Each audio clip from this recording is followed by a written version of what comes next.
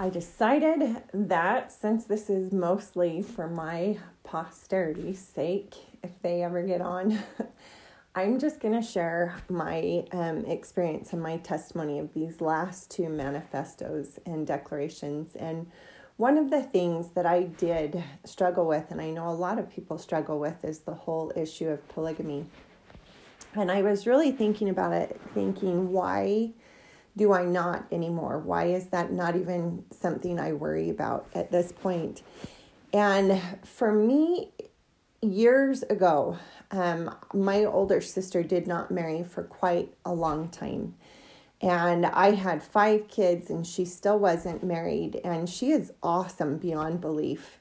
And I kept thinking, if you can't get into the celestial, the highest degree in the celestial kingdom, and if it's hard to find worthy priesthood males, would you be willing for your husband to be sealed to your sister so that she could be there too? And the answer is yes. And it took everything off the table. I loved a podcast I listened to a while ago that said so often we make it a sexual thing. And for these people who lived it, it was not that. It was a command, and they were obeying God. And God does ask us to give all to Him and to trust Him. And a lot of what we do is hard. But we are always blessed, and the blessings way outnumber the sacrifices or the challenges. And it always ends up that we are so grateful we trusted and we did and we had faith. And I love that quote, and I'll slaughter it. I should have looked it up, that said, everything we suffer here will be way more made up for, that we will be blessed way more far and above. So that's my terms. I wish I'd looked it up. But that is the point that I look back and think that changed everything for me. She is married. She has her own kids. But that really was the point where I just let it go and thought, you know what? I'm not going to worry about it because I don't need to worry about it here. And when I am there, I will be filled with so much Christ-like love and such a desire that all who deserve to be there will be there. And I will do all in my power, like anyone else would, to make that happen. And so I know it won't be a challenge for me. And I know that we will have free agency. I know that it will be our choice. And so for whatever reason, that really put all of that to the side, and I have never struggled with it again. I love reading about it. I love reading people's experiences about it, but it just never has been something that has bothered me since. So that's my experience with that. And I also loved in the podcast when they said for people when it ended, it was devastating. And someone just posted today on Facebook her ancestor's story, and she was her great whatever grandmother was the 3rd wife of a man. And when they heard it, they weren't in the conference. They heard it through the rumor mill and read it in the paper, and just they were devastated. And she says that her heart just ripped in two, and her husband happened to be with her and just walked out of the room. And she just knelt down and thought, I'm leaving the church. You've asked me to give my all, and I did. I sacrificed everything. And she said as she sat there, a presence came over her, like a person came over her. She didn't see them. But in her mind, she heard the words, something about, okay, you gave all, now give all again. This is no different than the Lord asking Abraham to sacrifice Isaac. He will bless you far and above for your obedience. And her husband came walking back in, and she shared with him that a personage had come and had said that to her, and she said, we will obey. And he just said, I knew there was not a thing that I could say, and I went out and just prayed that God would soften your heart. And it does make me emotional because I think that's the principle And I guess the thing is, for me, I always want to be on the side of doing everything that God asks. I don't know that I will be able to, but I want to believe I will, because that's where I want to be with those people. I want to be with Joseph Smith. I want to be with Nephi. So why would he require anything less of me than he's required of them? And if I plan to live with them, then I have to think that I would be willing to sacrifice everything to be where they are and to be comfortable in their presence. And so that just really put all of that to the side. So that's that. The second one on the blacks and the priesthood, I have to say, I remember vividly where I was standing. I was 8 years old.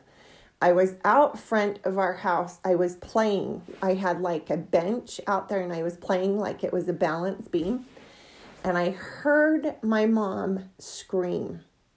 And then she opened the window and yelled, "The blacks just received the priesthood." And she was so thrilled.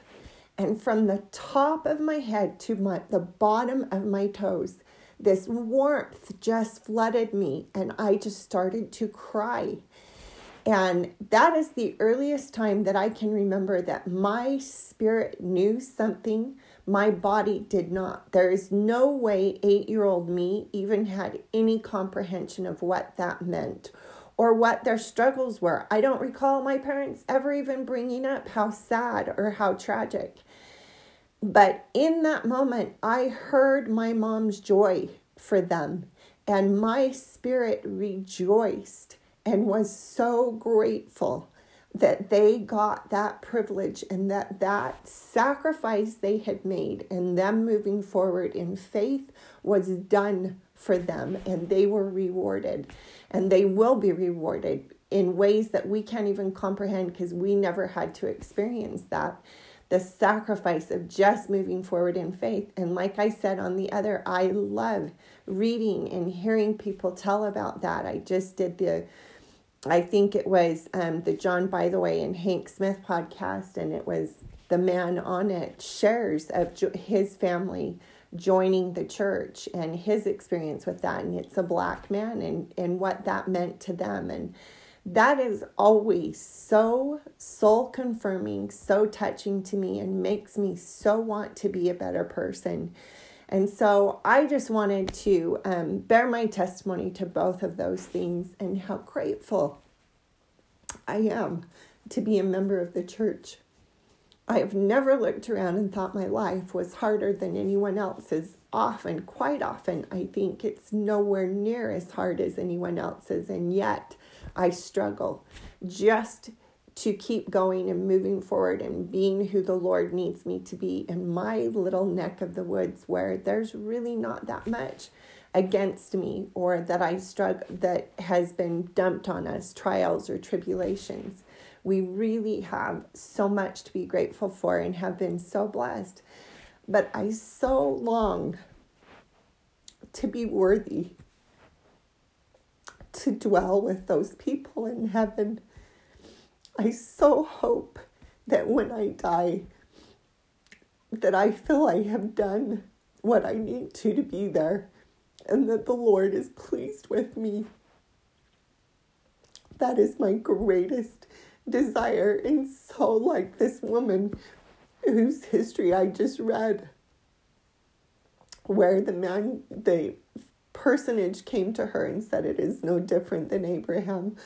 I so hope whatever I am called on to do, to endure, to go through, to survive, whatever it is, I hope, like Abraham, I will lay my all on the altar. I hope my covenants are not in vain. I truly hope and pray that I can be equal to what the Lord asks so that I can feel comfortable with those people and dwell in their presence and be one with them in my desire to serve the Lord. That is my greatest prayer. I'm so grateful to be a member of the church and know the things we know, and to learn line upon line, truth upon truth, and know that there is revelation yet to come, and be so grateful for a prophet of God who leads our church and gives us revelation all the time. I truly believe the Savior is coming, and that that we are getting closer and closer to that, and the heavens are opening and revelation is just pouring down, and how grateful I am that I get to be here at this time and be part of it. I hope you know the church is true. And more than that, I hope you know how much our Savior loves you.